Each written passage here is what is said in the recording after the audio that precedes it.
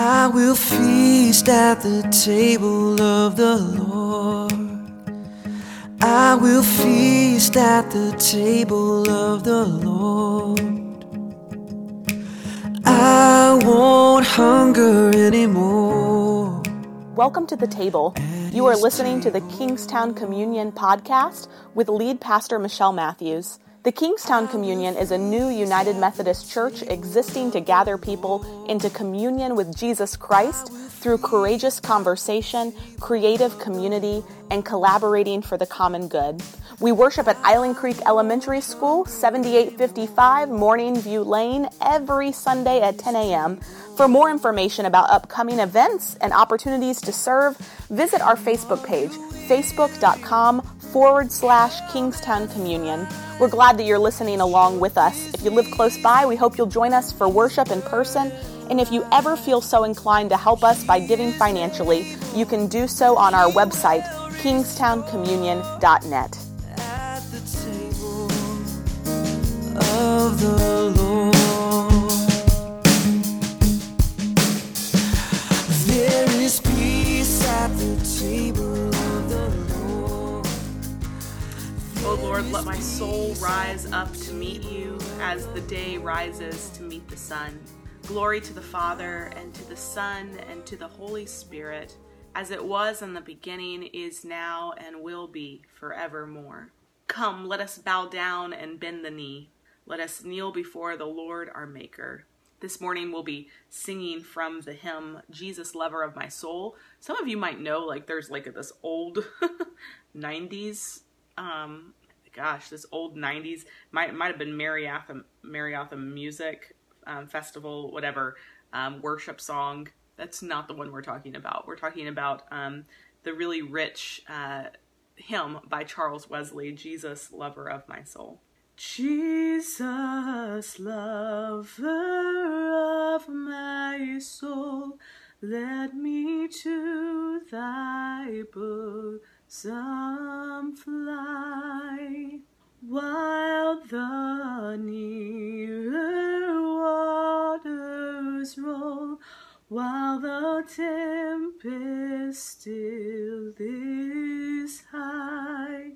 Hide me, O my Savior, high, till the storm of life is past, safe into the haven guide.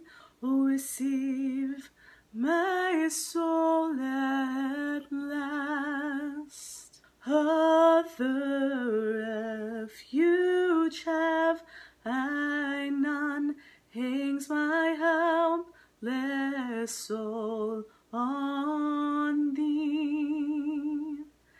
Leave, oh, leave me not alone, still support and comfort me. All my trust on thee is stayed, all my help from thee I bring. Cover my defenselessness with the shadow of your wing. Father, I stretch my hand to you. No other help I know. We're going to read from Psalm 70, verses 1 through 6. Be pleased, O God, to deliver me. O Lord, make haste to help me. Let those who seek my life be ashamed and altogether dismayed. Let those who take pleasure in my misfortune draw back and be disgraced. Let those who say to me, Aha, and gloat over me turn back, because they are ashamed. Let all who seek you rejoice and be glad in you. Let those who love your salvation say forever, Great is the Lord. But as for me, I am poor and I am needy. Come to me speedily, O God. You are my helper and my deliverer. O Lord, do not tarry. Father, I stretch my hand to you. No other help do I know. We're going to be reading from Ruth 2 today. And so let us hear now the word of the Lord as we continue to study together the book of Ruth.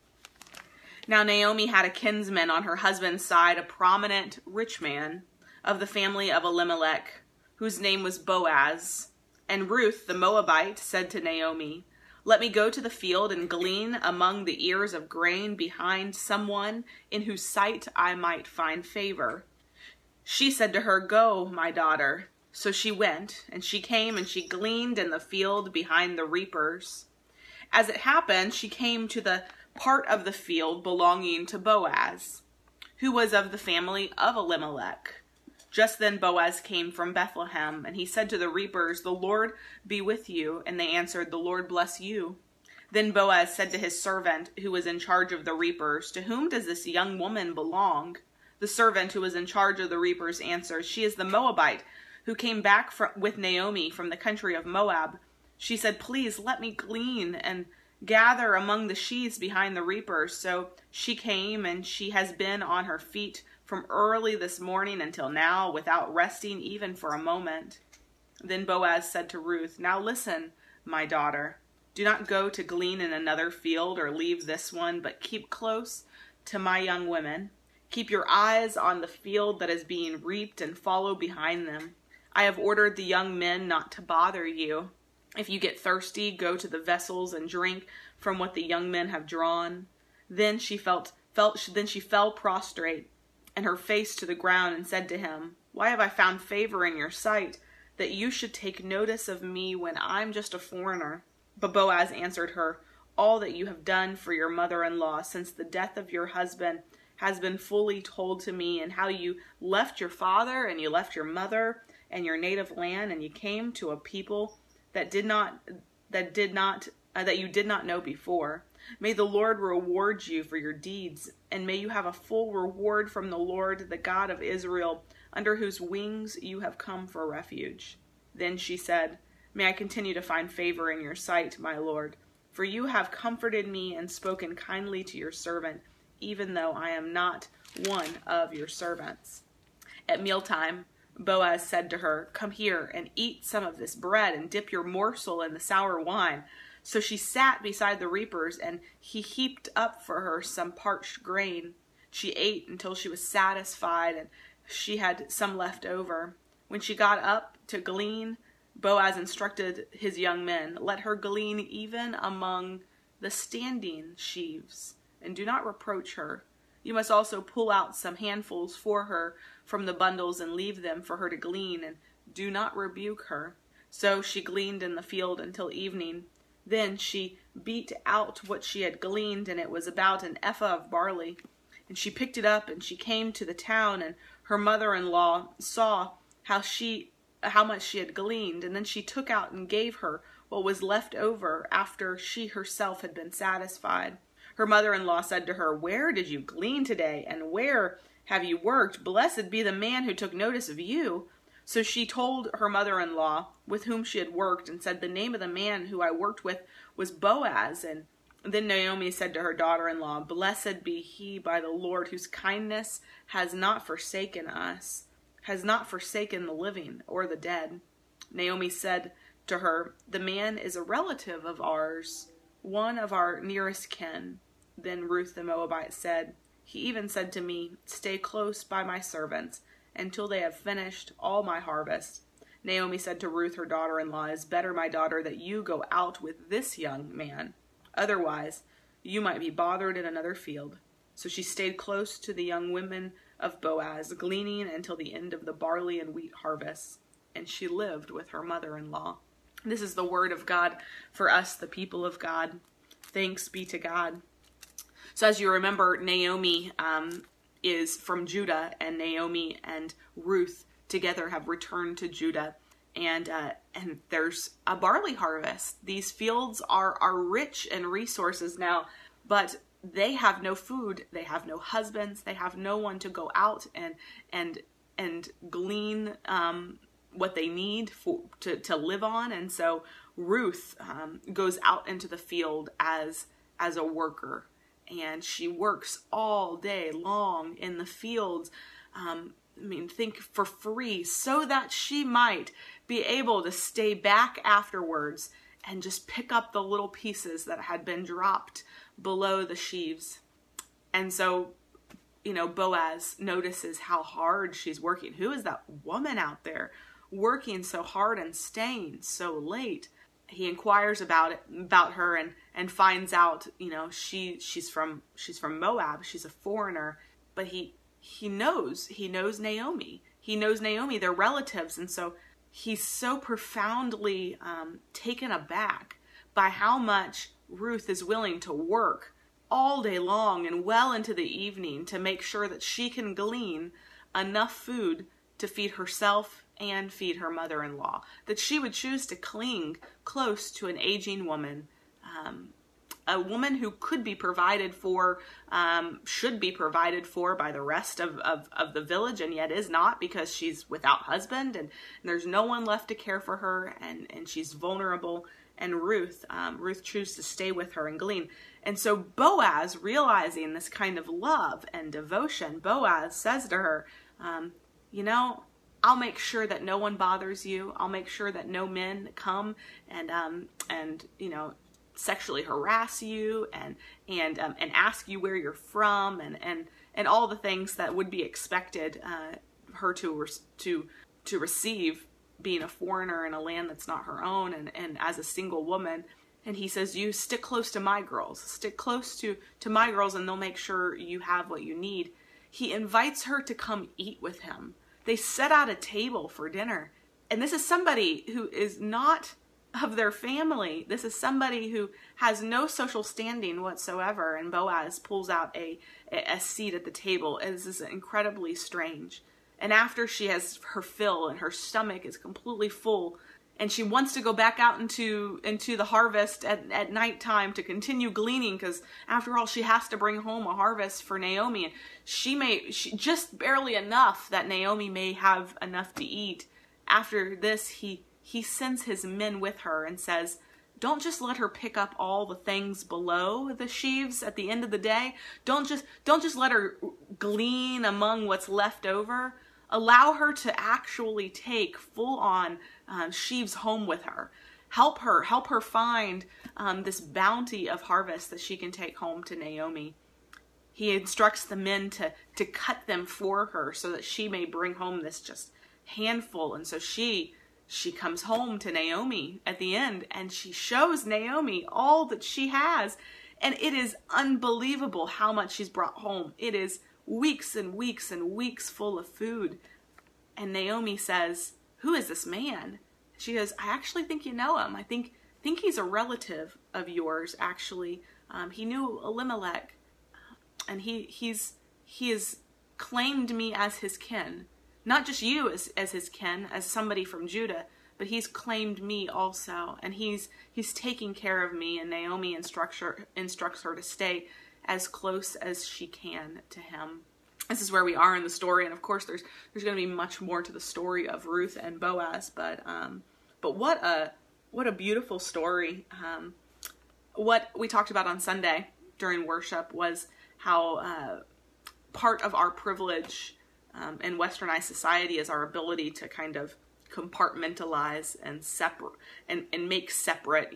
We have rich and poor, we have hungry, and we have satisfied, and we have earlier, what we talked about on Sunday was Naomi and how she is both Naomi and Mara, right? You have the depressed and you have those who are well. And we like to draw these lines, and Richard Rohr, if you remember the video, talks about it and calls it dualistic thinking. We draw these lines, and what we understand is good, and what we don't understand, what's mysterious to us, what we can't possibly understand from our limited worldview or our privileged worldview, we set it aside as bad, and we begin drawing these lines. And what I love about this story today is how the walls we set up just keep spilling over these walls. It can't be contained.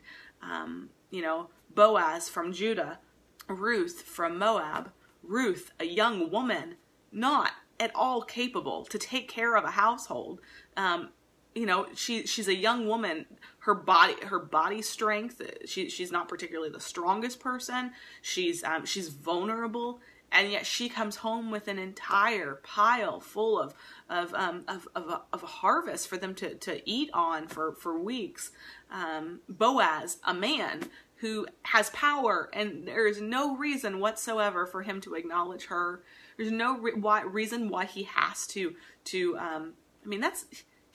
is his life's. This is how he earns his money. What is in these fields? This is how he supports his family.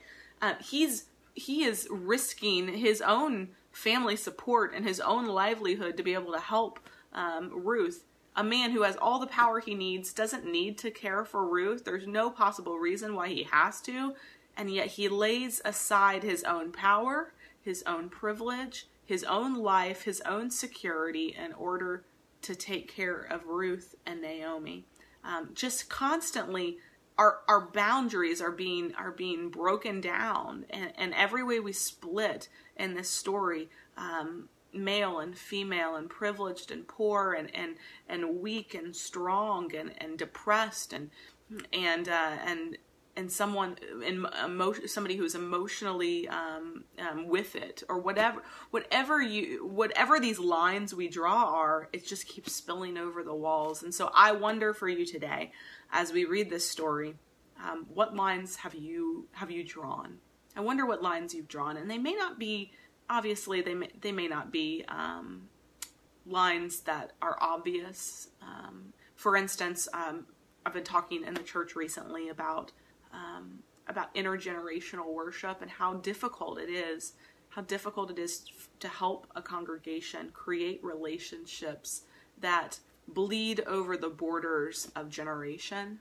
We naturally cling to those who are like us, and so relationships form, and over time, we have the 30-somethings hang out together, and the 60-somethings hang out together, and the kids get sent to, children's church, and we begin to just form these boundaries in our life, and our lives were not meant to be so categorized. And it is our privilege that we begin to categorize our lives into these sections. And so I wonder for you, where have you been drawing lines? Where have you been, like a Tupperware container, walling off yourself from other people, walling off areas of your life? Success. This is what success looks like. This is what failure looks like. This is what good looks like. This is what bad looks like. How have you done that? I wonder how God is calling you out of that, and how God is calling you into this integrated life where, Jesus talks about the wheat and the weeds, where we all are in ourselves can notice the wheat and the weeds, right? We're not people of wheat, we're people of weeds. We all have places of wheat and all have places of wheat and weeds in ourselves. And are we allowing the wheat to inform the weeds, and the weeds to inform the wheat? Are we allowing our light to shine into our darkness, and our darkness to illumine even brighter our light? That's my question for you today. How are you categorizing? Would you pray with me? God, you are good, and you are mysterious, and even who you are spills over the walls of our categorization. We love to separate, and because this is how our minds work, God, because if we don't know what bad is, how will we know what good is? If we don't know what failure looks like, how will we know what success looks like? If we don't know what impoverished looks like, how will we know what wealthy looks like? And so we just draw these lines, and we know, God, that as people, westernized society is generally successful people, based on these standards, that sets us up to be distant from others. That sets us up to put ourselves at arm's length from those who are living lifestyles, who are in socioeconomic, their socioeconomic status is different from ours. Their neighborhood is different from ours. Their way of life is different from ours. It sets us up to keep them at arm's length. And so we ask for your forgiveness, God. We ask for the way we've done that in the church, the way we've walled ourselves off generationally, or the way we have created boundaries between contemporary worship and traditional worship, and this is this and this is this, and a good church and a bad church, and a good sermons and bad sermons, and we Sundays where I feel like going to church and Sundays when I don't feel like going to church, how we just separate everything, and we allow our lives to not be integrated, where we're connected to one another, where we're each other's brother's keeper, where it matters for the whole of the body whether or not we show up. We're grateful, God, that in the life of Jesus, you showed us what an integrated life is to look like, where life and faith just, you can't even find the difference in them. They are not easily separated, but they're just so interconnected, just integrated into this holistic life of what it means to be a Christian. And so we pray that prayer that teaches us not to separate, that asks you to help us break down our walls, that prayer Jesus taught us to pray. Our Father, who art in heaven, hallowed be thy name. Thy kingdom come, thy will be done, on earth as it is in heaven. Give us this day our daily bread, and forgive us our trespasses, as we forgive those who trespass against us. And lead us not into temptation, but deliver us from evil. For thine is the kingdom, and the power, and the glory, forever. Amen. Amen. Thanks for joining. I see some of you have joined us already, Jennifer and Cameron and Jamie. It's so great to have you with us. I would love to read this one little quote from John Howard Yoder that I thought was really important before we wrap up. The work of God is the calling of a people, whether in the old covenant or in the new. The church is then not simply the bearer of the message of reconciliation, in the way a newspaper or a telephone company can bear any message with which it is entrusted. No, nor is the church simply the result of a message, as an alumni association is the product of a school, or the crowds in a theater are the product of a reputation of a film. That men and women are called together to a new social wholeness is itself the work of God. That's the church, which gives meaning to all of history. A new social wholeness. I would say that the root of that social wholeness is to break down our dualistic thinking. So may the peace of Christ go with you wherever he may send you. May he guide you through the wilderness, protect you through the storm. May he bring you home rejoicing at the wonders he has shown you. May he bring you home rejoicing once again into our doors. Have a great Wednesday. There is peace.